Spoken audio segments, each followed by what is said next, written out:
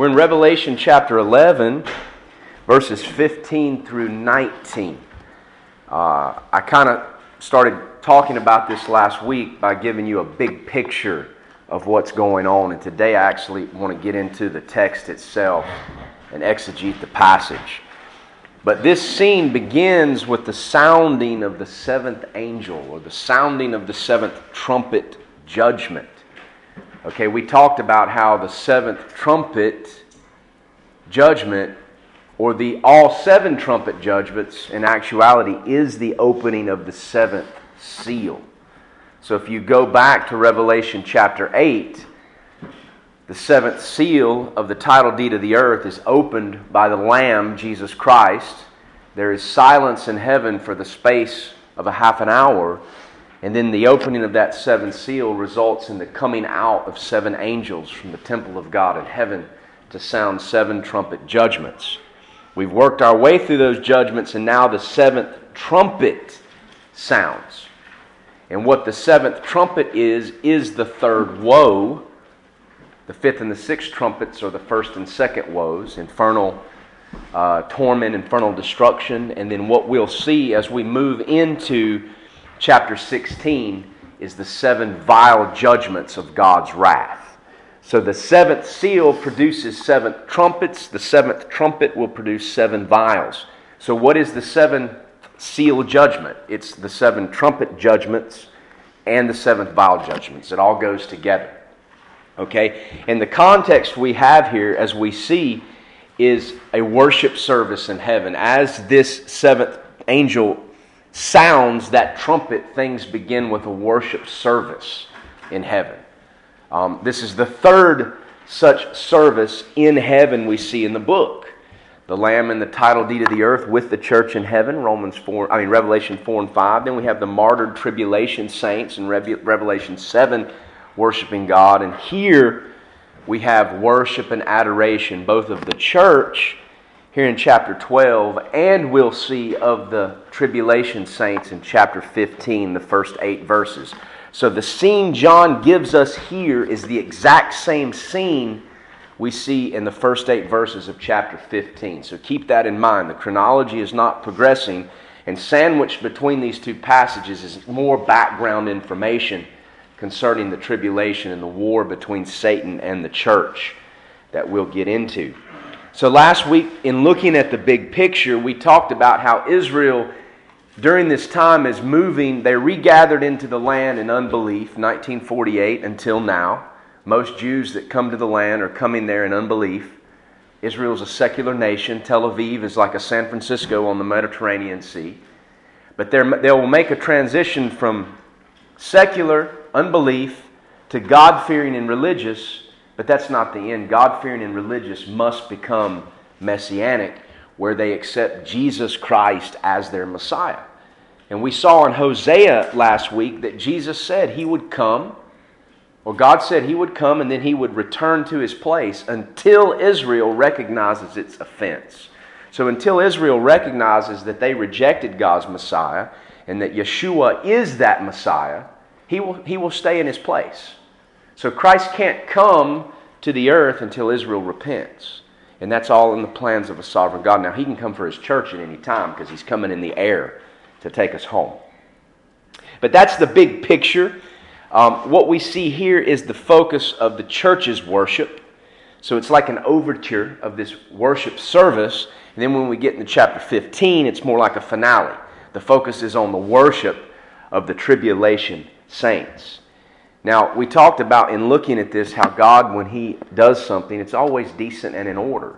And that's why Paul the Apostle tells us, the church, to do all things decent and in order. Why? Because God reveals Himself decently and in order. In times past, we look at Hebrews chapter 1 and 2. He revealed Himself through the prophets. But in these last days, not prophets, but in these last days, He reveals Himself to us through His Son. So those that deny the sonship of God are damnable heretics that preach a damnable religion that leads to hell. If that's hate speech, so be it. The God of heaven hates. If you love, you have to hate. Just like if you have light, there has to be dark. The absence So God hates righteously. And if to say these things is hate speech, well, a lot of the things that God says in here is righteous hate speech. I'm okay with that. I'm okay with that. God is a storm. He is a mighty earthquake.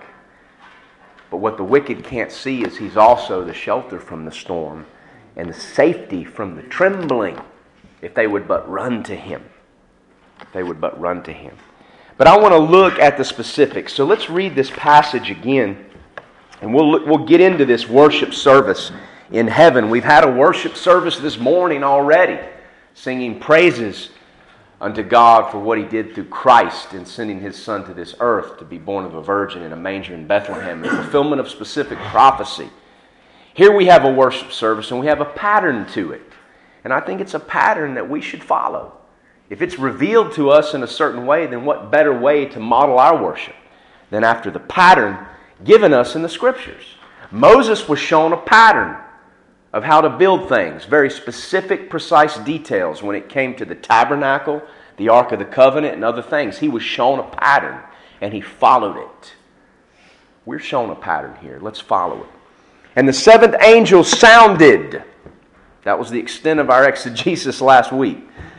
Now, and what happened? There were great voices in heaven saying, the kingdoms of this world are become the kingdoms of our Lord and of His Christ, and He shall reign forever and ever. So we have voices. First set of voices.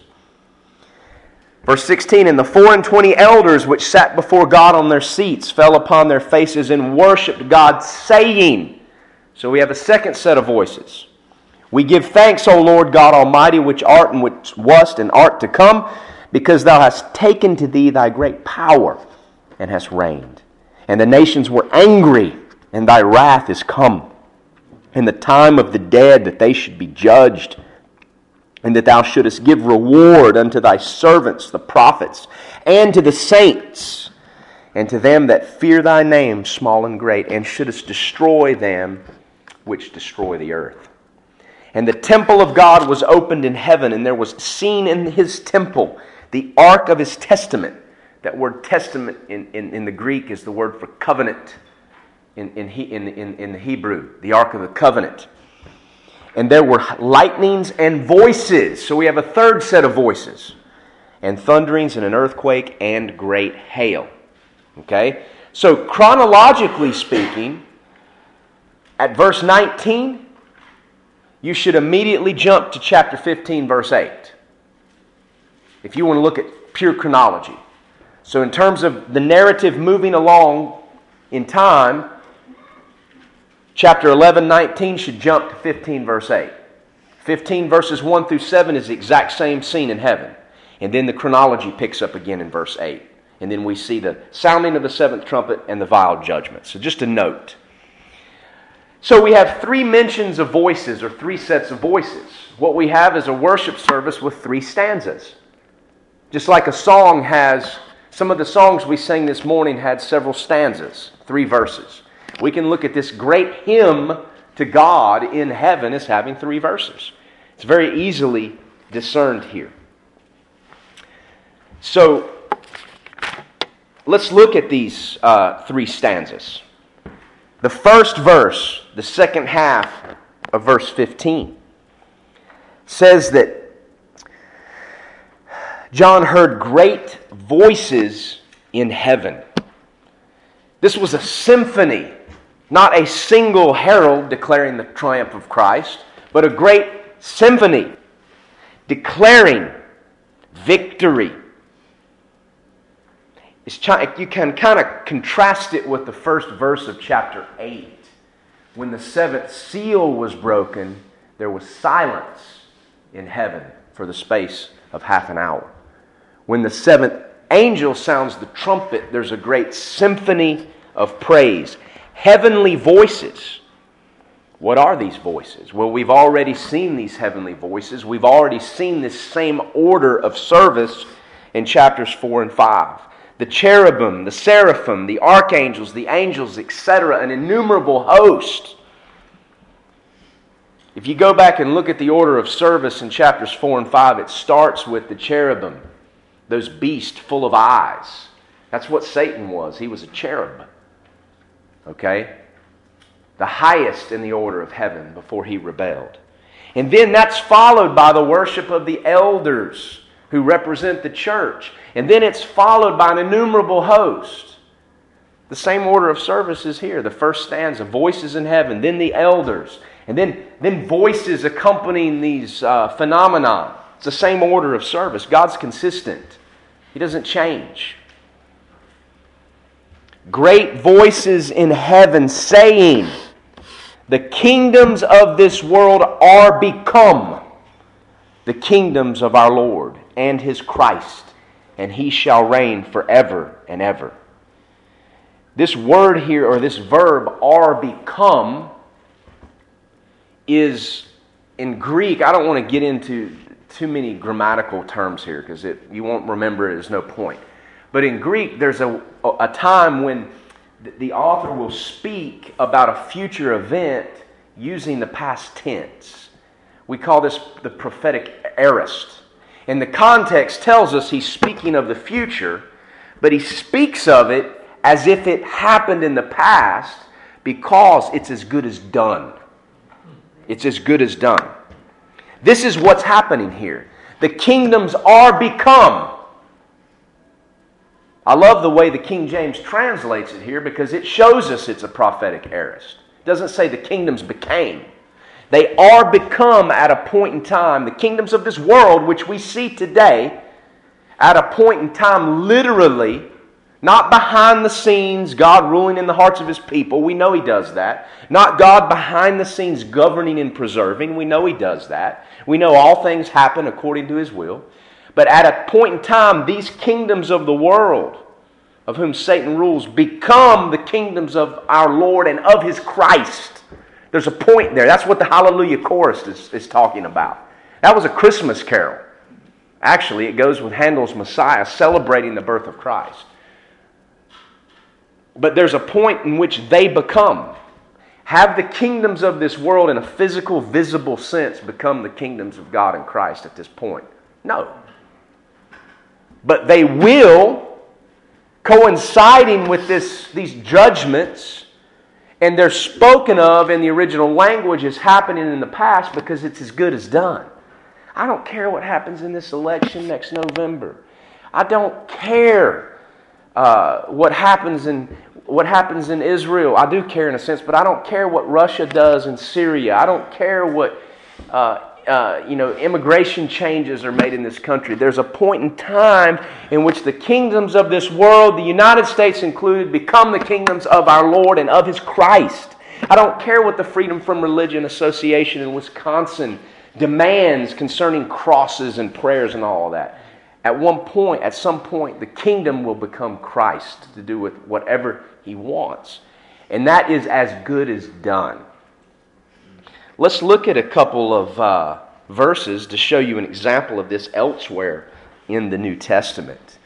Matthew, if you'll look up Luke 19:9 and Jason, Romans 8:30.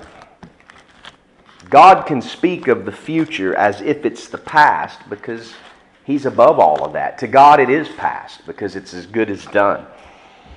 It's only future from our perspective. Luke 19:9. And Jesus said unto him, This day is salvation come to this house, for so much as he also is a son of Abraham. Okay. This was the house of Zacchaeus. This day salvation is come. Okay? It's spoken of. The tense is actually an aorist or a past tense in the original language. Here, Jesus speaks of a present event, salvation coming to Zacchaeus, in the past tense because it was as good as done in the past. The Bible says God called His saints from the foundation of the world. He elected them from the foundation of the world. That doesn't make me a Calvinist. That makes me a believer of God's Word. Read Ephesians 1.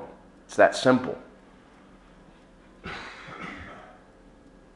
Romans 8:30. Moreover, whom He did predestinate, then He also called. And whom He called, then He also justified. And whom He justified, then He also glorified. When we are saved, God justifies us. He declares us to be righteous. Our position changes from condemnation to sonship because of what Jesus Christ has done. That happens at the point we repent toward God and call upon Jesus Christ. Those whom God justifies, He sanctifies. That means He sets them apart, and through the work of the Holy Spirit, those that have been saved are brought into confirmation or conformity with the image of Christ they've been declared to have. That's the victory over sin in the Christian life. That is spoken of in the past tense here. For many of us, we're in that process. Okay? But it's spoken of as so certain, it's as if it's been done. If you've been justified, you will be sanctified. And then those who are sanctified, it says, He also, does it say, will glorify? No. Have any of us been glorified in our glorified bodies? No. But that promise is spoken of in the past. Those who He justified, He sanctified, past tense. Those who He sanctified, He glorified, past tense. This is the prophetic aorist. A future event from our perspective, or an ongoing event with sanctification from our perspective, spoken of in the past tense, because where God is concerned, it's already done. It's as good as done. As Keith Green said in one of his songs, the battle is already won. So we can rest in knowing that our glorification is as good as done. We don't need to worry about that. It's as good as done. These wicked, dark kingdoms that cause us so much discouragement, especially in our own country where we know where we came from and we see how things have changed, shouldn't distract us from our purpose, because these kingdoms will become the kingdoms of our Lord and of His Christ, and that'll be so much better than a group of 55 signers of a Declaration of Independence and a U.S. Constitution. Yeah, those things were great, but they were temporary. And our founding fathers knew they would be temporary. They warned that these things only work. The First Amendment, the Constitution only works when you have a moral people that fear God. With the absence of that, they don't work, they fall apart. And that's why today the Constitution isn't worth the paper it's written on as far as our government is concerned and as far as the people are concerned. Because we don't have a moral people that fear God anymore. Those that truly fear God and His Word are a small remnant. Okay? So that's why these things don't work. So it's exactly what our founding fathers said. And they were prophets in that sense. But nonetheless, despite the experiment they gave the world, which was successful for many years and resulted in God's blessings, mainly because of the refuge we've provided for the Jews and the light we've as a nation provided for the gospel, is temporary. And what is coming under Christ is so much better even than that. So let's don't get too discouraged over where we are today. The prophetic aorist, at this point in the book, these things are said, but they're spoken of as in the past because they're as good as done. There is a point when earthly rule, physical, outwardly observable rule, passes into the hands of God. Yes, it's there. Yes, it's in the background. Yes, we know He governs. Yes, we know Satan is but His minister, only to do what God allows. He's on a chain. But there's a point where all that becomes visible. It's not in the background anymore. It's in the foreground for all to see. Here in this verse, with these heavenly voices, the kingdom becomes outward and visible. Is the kingdom outward and visible right now? Yes or no? There are many people that would claim it is. That we're living in the millennium now. People that preach the gospel and are faithful to do it on the street. Reformed theology, covenant theology, which I believe is dead wrong in a lot of places, and I'm not ashamed to say that. And when people argue these things, they don't cite the Scriptures, they cite the Reformers. The Reformers lived in a different time and context, and it's a lot more complex than it's made out to be. But we live on the other side of Israel and the land, and we have no excuse. But the kingdom is not outward and visible today. What is it today in this dispensation of grace? Let's look up a few passages. Daniel, Luke 17:21. Ronnie, if you'll look up Daniel chapter 4, verse 32. And Jim, if you'll read Daniel 5, I think that's a 21. I can't read my own chicken scratch. Let me make sure. Daniel chapter 5, it's either 21 or 27. 21, verse 21. Daniel, if you'll read Luke 17, 21. Neither shall they lo here or lo there, for behold, the kingdom of God is within you. Okay. Jesus says there in Luke, the kingdom of God, not the kingdom of heaven, talked about in Matthew. The kingdom of heaven is the outward visible. The kingdom of God is the inward spiritual. And in Christ, in the millennium, the outward visible, the inward spiritual are one. When you need to look in when the word kingdom of God is used in the gospel versus kingdom of heaven. It's the same thing, but one's the outward visible, one's the inward spiritual. But Jesus said the kingdom of God is within you. That kingdom of God, that ruling and reigning spoken of, is within us in this dispensation, in our hearts, through the Holy Spirit. But there's coming a point, as described here in Revelation 11, that what is inward and spiritual for us, the church, becomes outward and visible, where all are concerned. So even today, it is what Jesus has said. But then go read the Sermon on the Mount. We have a constitution in our country.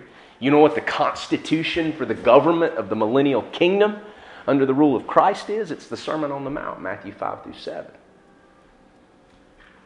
We've talked about the kingdom of heaven versus the kingdom of God. You can go back to some of those old messages. We talked about that concerning Revelation. Daniel 4:32.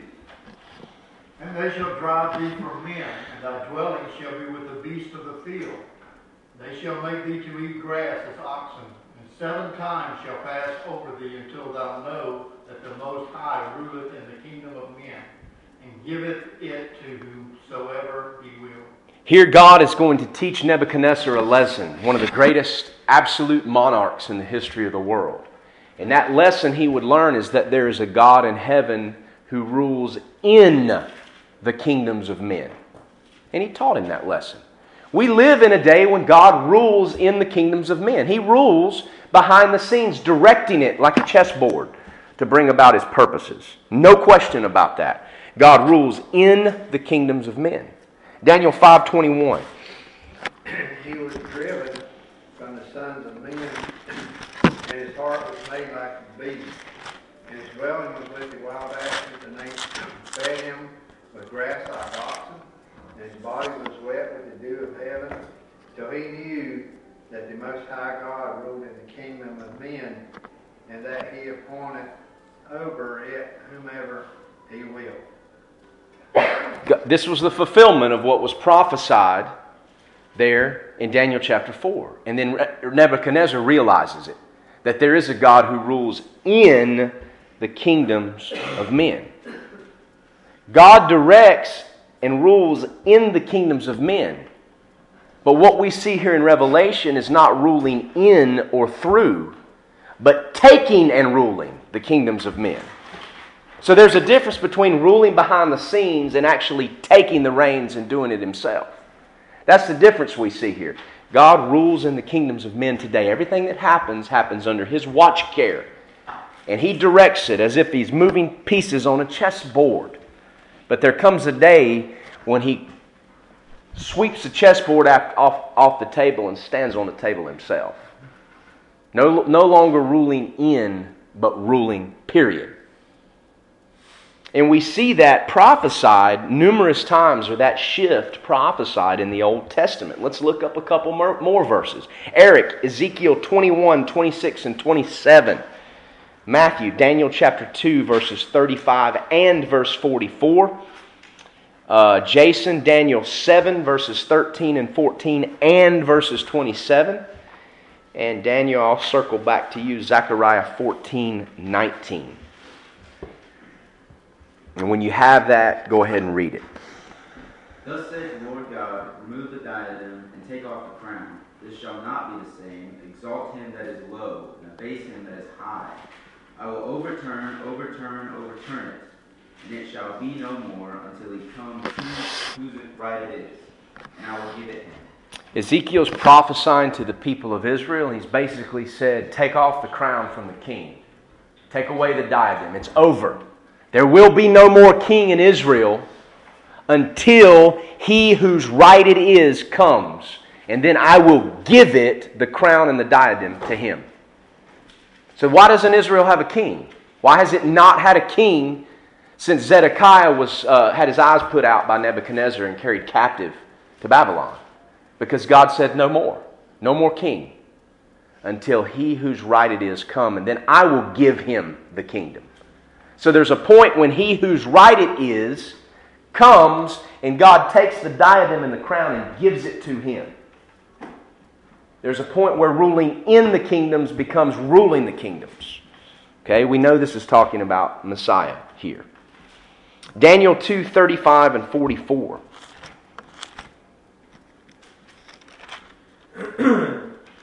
Then was the iron, the clay, the brass, the silver, and the gold broken to pieces together, and became like the chaff of the summer threshing floors. And the wind carried them away, that no place was found for them. And the stone that smote the image became a great mountain, and filled the whole earth.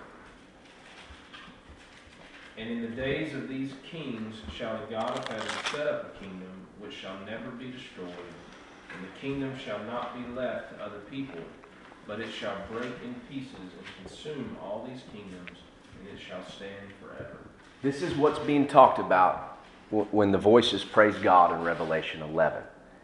God rules in the kingdoms of men. These kingdoms are left to other people. But there comes a point when that great image that Nebuchadnezzar saw, representing all the great kingdoms of history, is smote at the feet with a rock and becomes chaff that's driven away by the wind, and that rock becomes a mighty mountain that rules in the earth. This is Messiah. The kingdoms of this world are become the kingdoms of our God. This is not new information in Revelation 11. This has all been written aforetime. Inward spiritual becomes outward visible. Daniel 7:13 and 14, verse 27. Who's next? And I saw in the night visions, and behold, one like the Son of Man came with the clouds of heaven, and came to the Ancient of Days, and they brought him near before him. And there was given him dominion and glory and a kingdom, that all people, nations, and languages should serve him. His dominion is an everlasting dominion, which shall not pass away, and his kingdom that which shall not be destroyed. And what was the other one? Verse 27. And the kingdom and dominion and the greatness of the kingdom under the whole heaven shall be given to the people of the saints of the Most High, whose kingdom is an everlasting kingdom, and all dominions shall serve and obey him. The inward spiritual in Messiah becomes the outward visible. Not a kingdom left to other people whereby God governs and directs behind the scene, but a kingdom given to Christ whereby his saints, not other people, not wicked kings and governments, but whereby his saints rule and reign with him, even judging angels. That's why we should go to even the least esteemed in our churches to seek counsel and wisdom, instead of going to earthly courts. Shame on Christians who take other Christians to court. Shame on them. Shouldn't happen. I'm not talking about insurance companies and stuff like that. But we're appointed to judge angels and to rule and reign in this outward visible kingdom. But this passage here, it says, Daniel saw in the night visions one like the Son of Man coming before the Ancient of Days, a name given to God in the book of Daniel. And the Ancient of Days gives the Son of Man a kingdom. The Son coming with the clouds of heaven. This coming with the clouds of heaven coincides with the kingdom given to him. And at this point in the book of Revelation, we're so close to chapter 19 in chronology that it's basically the same. What happens from here on out happens very quickly. We're well into the second half of the tribulation. But when the Son of Man comes with the clouds of heaven, the kingdom is given. The inward spiritual becomes outward visible. The kingdoms of our Lord become the kingdoms of the kingdoms of this world become the kingdoms of our Lord and of His Christ. Now, very interestingly, there is no Jew who reads the Old Testament, no rabbi that reads Daniel 7, verse 13, and thinks it's talking about something other than Messiah. The Jews know this is a reference to Messiah. What verse did Jesus quote at His trial when the high priest demanded that He answer a question? Are you the Messiah? Did Jesus give him a straight answer? He did, but not what they wanted. He didn't say yes. He didn't feel the need to say it. It was obvious. He said, you say so, but I'll tell you this. You will see the Son of Man coming with the clouds of heaven. If Jesus wanted to calm the crowd, if Jesus wanted to diffuse the situation, that was the absolute worst verse in the entire Old Testament He could have quoted. That sent them into a rage, because in quoting that verse, He was declaring Himself to be the Messiah of Israel and the ruler of this world. And they hated Him. The high priest said, what evidence do we need? We've got it right here. Crucify Him. He was Messiah. Zechariah 14:19. This shall be the punishment of Egypt and the punishment of all nations that come not up to keep the Feast of Tabernacles.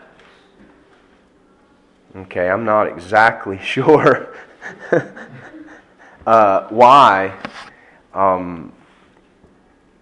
I wrote that. I think there in that whole last half of Zechariah, from verse 16 through 21, it describes the kingdom. And there's actually a period where Christ is sitting on His throne, and those nations that don't come up to worship will be punished. If you go back and read verse 16, that those nations that are left after the destructions of Revelation will be required to come up from year to year to worship the King, the Lord of hosts, and to keep the Feast of Tabernacles. And those that don't do it will be judged with plague. And so there is a point when Christ actually sits on the throne and all the nations are subject and come up to pay tribute to Him. And so we see that scene. It's really the last half of that whole chapter. But God takes and rules the kingdoms of men at a point in time from our perspective. And this action of taking is tied to none other than Yeshua HaMashiach, His Christ. The kingdoms of this world are become the kingdoms of our Lord and of His Christ. These things are very clear in the Bible. In fact, it's really associated even with what we talk about near Christmas. It's associated with the announcement that was made by the angel Gabriel to Mary. I know we're looking at a lot of scriptures, but let's go to a few of these that refer to Christ. Ronnie, Psalm 110, verse 1. Jim, if you'll look up Luke 132. And then Matthew, I want to look for a moment at Acts 7:56. It's a very interesting passage. This taking of the kingdom is tied to Christ. Period. There is no kingdom without Christ. The Muslims speak of a kingdom of God, but they deny the Christ. They deny the Son. The kingdom they seek doesn't exist. It will fall and crumble like the chaff of that statue, because the kingdom is tied to Christ, the Son of God. Psalm 110:1. The Lord said unto my Lord, sit thou at my right hand until I make thine enemies thy footstool. David's not speaking of himself. The Lord, all capitals, Jehovah, said unto who? My Lord, Adonai. Is David talking about himself? He's talking about something God says to his Lord, his master. Sit at my right hand until when? Until I make thine enemies thy footstool. So Christ is to sit at the right hand of God at his Father's throne until he makes his enemies his footstool. When the enemies are made the footstool, what's that? The kingdoms of this world are become the kingdoms of our God and of his Christ. And David is speaking about Jesus. In fact, that's preached about in Acts. The apostles refer to that. But this is tied to Christ. Luke 1:32. He shall be great, and shall be called the Son of the Highest, and the Lord God shall give unto him the throne of his father David. And the Lord God shall give unto him the throne of his father David. And in the next verse it says, He shall reign over the house of Jacob forever, and of his kingdom there shall be no end. Okay, the angel announces this to Mary, the angel Gabriel. Was any of this fulfilled in the life of Christ outside the inward hearts of his people? Was any of this fulfilled at his first coming? Did we see any of this happen? Was he called the Son of the Highest by the people of Israel? Was he recognized as the Lord God? Did he sit on the throne of David? Did he reign forever and ever? Yeah, he sits on the throne of our hearts. Yes, he reigns in our hearts, of course. Amen. The spiritual side. The initial fulfillment, but what about that ultimate fulfillment? In Psalm 110, he's sitting on the throne of God. Here, it said that he will sit on the throne of David. Matthew chapter 25, the sheep and the goats. He will sit on his own throne. Right now, he's at the right hand of God. When Israel repents and calls for him, he comes and overthrows these kingdoms and sits on the throne of his father David. All of this is tied to Jesus Christ. Acts chapter 7, verse 56. This is an interesting passage, and we often don't consider what's actually happening or what Stephen actually sees happening here. Acts chapter 7, verse 56. And said, Behold, I see the heavens open, and the Son of Man standing on the right hand of God. Stephen saw Jesus standing. Most people would say he was standing to welcome his martyr home. It could be part of it. I don't think that's what's happening. Stephen is preaching the gospel very clearly to the Jews. The Jews gathered there to hear, a crowd on the streets. And he is tracing the promise of Messiah down through the history. The nation is given an opportunity. Christ has died, he's been buried, and he's risen from the dead. All of that was accomplished. And now the nation of Israel is being given a formal opportunity to what? Recognize their offense and repent. Stephen calls them to repentance. So the nation is given an opportunity. And as this opportunity is given, Stephen sees what? Jesus standing. If you've been sitting and then you stand, why would you stand? Because you're getting ready to what?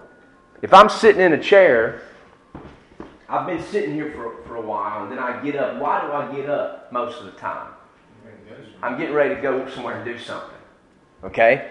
Let's go back to what this prophecy is in Hosea.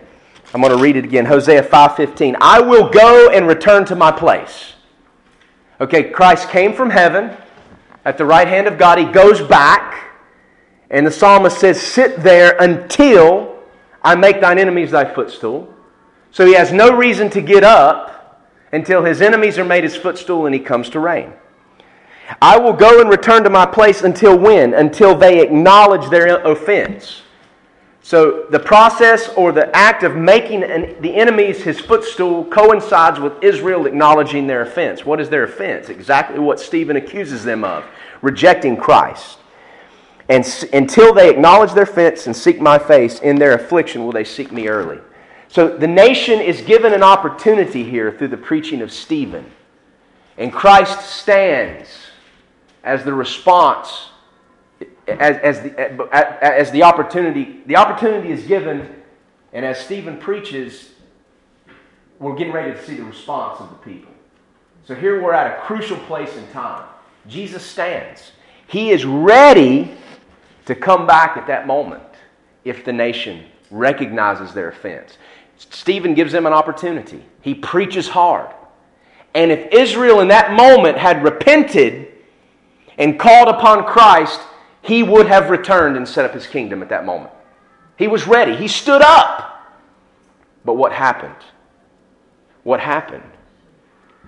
What did they do? What was their response? Stephen saw him standing, they would know what that meant. Then they cried out with a loud voice and stopped their ears and ran upon him with one accord, and they cast him out of the city and stoned him. Israel was given an opportunity to do what was said there in Hosea, and Jesus would have come back at that moment. That's why he was standing. But they rejected him. Formal opportunity. Christ had to die. He had to be buried. He had to rise again, according to the Scripture. So Israel had to reject him, and they did. But here they're given an opportunity, just a few years after the resurrection, to repent. And Christ would come and do what the disciples asked him at the ascension. Are you going to set up the kingdom of Israel at this time? Jesus didn't say, no, that's all spiritual, like the covenant theologian would have us believe. He didn't say that. He said, it's not for you to know the times and the seasons. After that, an opportunity was given. And had they responded, Christ would have come back. That's why he stood up. He was ready to come back. But they didn't. So he sat back down. And there he sits until Israel calls for him. Now, that doesn't mean he can't come for his church. That's different. Coming in the air to be with the Lord. A secret coming so that it can be said that he could come at any moment. But as far as setting up a physical kingdom on this earth, it awaits the repentance of Israel. That repentance will happen. Paul says in a single day all Israel will be saved. All living at that time who acknowledge their offense and call upon Christ will be saved. Doesn't mean if you have Jewish blood ethnically you're a Christian. The covenant theologian accuses dispensationalists like us of believing that. We've never taught that. We've never believed that. There's a point in time in which all Israel, not the church, shall be saved, because it's a point in time when the nation does what's prophesied there in Hosea 5. All of this is tied to Jesus Christ and his actual taking of the kingdom, taking up the authority he already has. He won it when he rose from the dead. Or he had it in eternity by virtue of being the Son of God. The kingdoms of this world are become the kingdoms of our Lord and of his Christ. I often preach this on the streets when I'm preaching a message. Christ is not Jesus' last name. Jesus, humanly speaking, was the son of Joseph, Jesus ben Joseph, or Jesus of Nazareth. Christ is not his last name. His Christ. Christ is his office. It's his title. That word Christos in the Greek means the anointed one of God. Christ in Greek is Mashiach or Messiah in the Old Testament. It's the Hebrew word Mashiach. It's the same word. It means anointed one. Christ is the anointed one of God. It's his office. And that's how we should preach him. One that has an office that dictates that he will rule the kingdoms of this world. We talk about meek and lowly Jesus, humble and mild, but this Jesus has an office. Not an elected office, elected by wicked men, but an appointed office, appointed by a holy God. No, a democratic election is not the best way for righteousness to rule in this earth. It's the best we can come up with when you have wicked men with wicked hearts. But even our founding fathers knew when the morality departed, these things would just become tyranny. It's better to have a leader that's appointed by a righteous judge. And that's what we have in Christ. An office. Psalm 2 is the great official messianic psalm that talks about the anointed one, Christ. Thou art my son, this day have I begotten thee. Why do the heathen rage? Why do the nations imagine vain things? They have assembled themselves against the Lord and against his anointed, against his Christ. But they'll fail. The Bible says God laughs at that. He laughs at that. His son will reign. Period. And he laughs at the idea of man stopping that.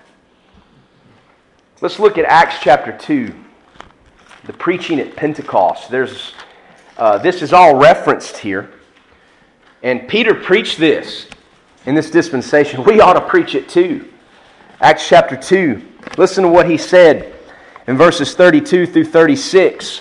This Jesus has God raised up, whereof we are eyewitnesses. We're not eyewitnesses, but we're heart witnesses because he's changed our lives. We've witnessed the power of Christ. in our hearts and in our changed lives. Therefore, we can declare it. But these were eyewitnesses. Therefore, being by the right hand of God exalted, and having received of the Father the promise of the Holy Ghost, He hath shed forth this which you now see and hear, which is the tongues of fire, and people hearing the word of God in their language at Pentecost. For David is not ascended into the heavens, but he himself said, the Lord said unto my Lord, sit thou on my right hand. Psalm 110, we just read it. Until I make thy foes thy footstool. The kingdom would come to Israel at a point in time.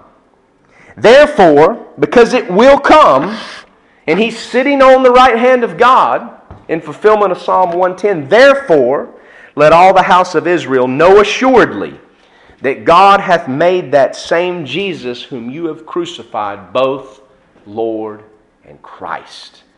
Because Jesus died, was buried, and resurrected, and sits at the right hand of God, and this was seen by eyewitnesses, you can know assuredly that Jesus has been made Lord in Christ. And because He's been made Lord in Christ, He will be Lord in Christ over all kingdoms. And He will have a literal, physical, visible kingdom with a literal, physical, visible throne. That kingdom will last for 1,000 years. And then God will create a new heaven and a new earth. And that kingdom will transcend the old creation and the new creation and continue on indefinitely. So much so that even there's a point when the Son of God lays down His crown that God may be all in all. These things are most assuredly true. This same Jesus who we preach on a cross and resurrected, we need to preach that He most assuredly is both Lord and Christ. Jesus will not be your Savior unless He's your Lord, unless He's your Christ. Jesus cannot help you unless He's Lord and Christ. So either He's Lord and Christ or He's not. If we preach Him something other than what Peter preaches here, we are not preaching Him as He is in truth. Both Lord and Christ. We should preach this. Heaven declares that Christ shall reign forever and ever. This was declared by the angel Gabriel to Mary. This was declared to Daniel the prophet and interpreted to him. This is declared here in heaven in this worship scene. In chapter 11. He shall reign forever and ever. Friends, there's never, ever, ever, ever been an earthly king anywhere in history that has done this. All kings have ruled and reigned for a time, and then they passed away. And the kingdom went into the hands of their son, or it went into the hands of their usurper. We can read the history of Israel and Judah and know that all things done by one king sometimes were flushed down the toilet by the next guy. All things done by Hezekiah to bring the nation back to righteousness were flushed away by his son. The things that Josiah intended to instill in the people to fear God were flushed away by his son. Temporary kingdoms. And Josiah saw the writing on the wall. That's why I believe he was instrumental in doing something regarding the Ark of the Covenant. And we'll talk about that later. But there's never ever been a king that reigned forever and ever. Certainly, Christ reigns in the hearts of His people now, but there's coming a day, according to the angel, when He will sit on the throne of His father David, and from that point He will rule and reign forever and ever. That includes 1,000 years on this earth, whereby the curse is removed, and we dwell on this earth. That includes reigning through an attempted final rebellion of Satan that doesn't even come to a fight, because fire rains down from heaven and destroys the camp of the wicked. And it includes transcending all things into a new heaven and a new earth forever and ever and ever and ever. This is language that's never been spoken of any king. It can't be written of any king, but it is written of the Lord and of His Christ. Make no mistake, these things are as good as done. Such is the first stanza of this worship service. The kingdoms of this world are become the kingdoms of our Lord and of His Christ, and He shall reign forever and ever. That's cause for rejoicing, even in these dark days. Let's take comfort by this verse alone. The Hallelujah chorus. The Lord God omnipotent reigneth. It's true. It's as good as done. Now in our hearts, but soon coming in the physical, visible, in the physical sense. Verses 16 through 18, we have the second stanza. We've had heavenly voices declaring an eternal truth that's as good as done. Yet future, from our perspective, yet as good as done. Then we have a second set of voices. The second stanza would be verses 16 through 18. And the 24 elders which sat before God on their seats fell upon their faces and worshipped God, saying, We give thee thanks, O Lord God Almighty, which are and was and is to come, because thou hast taken to thee thy great power and hast reigned. And the nations were angry, and thy wrath is come, and the time of the dead, that they should be judged, and that thou shouldest give reward unto thy servants the prophets, and to the saints, and them that fear thy name, small and great, and should destroy them that destroys the earth. This is the second stanza of this great worship service. And who is it that speaks? Who are the worshipers? It's the 24 elders that we're introduced to in Revelation 4 and 5. We talked back then that these are obvious representatives of redeemed men. In the Old Testament, in 1 Chronicles, there were 24 orders of priests that represented the whole priesthood before the Lord. These 24 elders represent the entire priesthood of the saints before the Lord. Who is the priesthood, the royal generation, the church? These are representatives of redeemed men. Who are the redeemed men they represent? Let's look for just a moment at Revelation 5, 9, and 10. I got started a little late this morning, so just give me a few minutes here. We see that when Christ takes the scroll, the 4 beasts and the 24 elders fall down before the Lamb. They all had harps and golden vials full of odors, which are the prayers of the saints. And they sung a new song, saying, Thou art worthy to take the book and to open the seals, because thou wast slain and hast redeemed us to God by thy blood, not them to God, like some modern versions read, out of every kindred, tongue, people, and nation. What entity comes from every tribe, tongue, kindred, and nation? The church. Us. You have redeemed us out of all these places. Now that's being spoken by people in heaven about themselves. So who do these elders represent? They represent the church, and the church is present right there in heaven. And thou hast made us unto our God kings and priests, and we shall reign on the earth. So these elders represent and speak for the church, representatives of redeemed men who join that chorus. Who are they? Us that are redeemed out of every tribe, tongue, and nation. Us that are made kings and priests.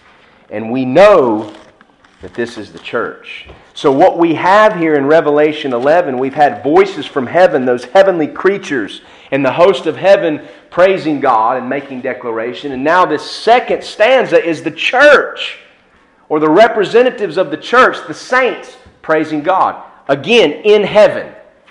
Why? Because they've been raptured out. In heaven.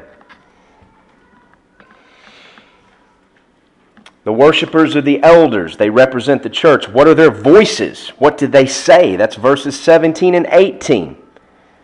We give thee thanks, O Lord God Almighty. They thank God. Should we do this? Do we do this? What does what does 1 Thessalonians tell us in chapter 5 concerning the will of God? We're always seeking God's will, never taking the time to realize it's written down for us. Some things concerning God's will we don't have to seek because it's right here. In everything, give thanks, for this is the will of God in Christ Jesus concerning you. So we know that's the will of God, to give thanks in everything. And what do these representatives of the redeemed first do? They give thanks. They don't complain. They don't murmur. They give thanks. And what do we give thanks for? Remember I told you there's a pattern here. And when a pattern from heaven is given, like it was to Moses, it's given to be followed. What do we have here? What do they give thanks for? If you'll read verses 17 and 18, we see that they give thanks first for who God is. We give thee thanks, O Lord God Almighty, which are and wast and art to come. Then they give thanks to God for what He has done, because Thou hast taken, past tense, to Thee Thy great power, and hast reigned. And then they give thanks for what God will do. Verse 18, what's going to happen. So we have a pattern here. Praising and thanking God for who He is, what He has done, and what He will do. Speaking of the things that He will do with as much faith and gratitude as we speak of the things concerning who He is and what He has done. That's a pattern for us. I want to get into it and look a little more specific. I'm not going to finish this by any means. And then we've got to look at the third stanza, which says some things about the temple and the Ark of the Covenant. And I feel constrained to talk about the Ark of the Covenant. I want to talk about the history.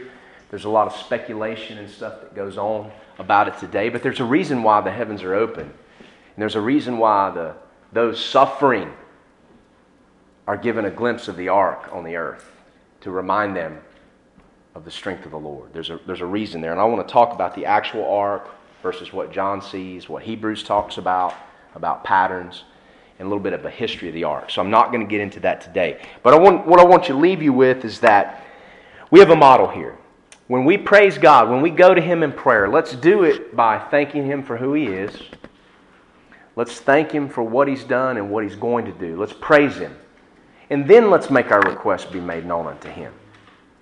You know, James, I like what Pastor James used to say about prayer. You know, the model of prayer he teaches to his people. To begin by praising God. And then to go to God with the needs of others. And finally take to God your needs. And James often talks about how when he realized that in his life, that's when God provided things that they needed. And it's always convicting for me to hear that. But let us pray to God and worship Him as these elders in heaven. And let's be those this week and so forth and so on that praise Him for who He is, what He's done, and what He will do. There's peace in that. And when we're troubled and frustrated, if we'll pray and worship like that, we'll find peace to then bring before God the things we want Him to hear. These voices praise God for who He is.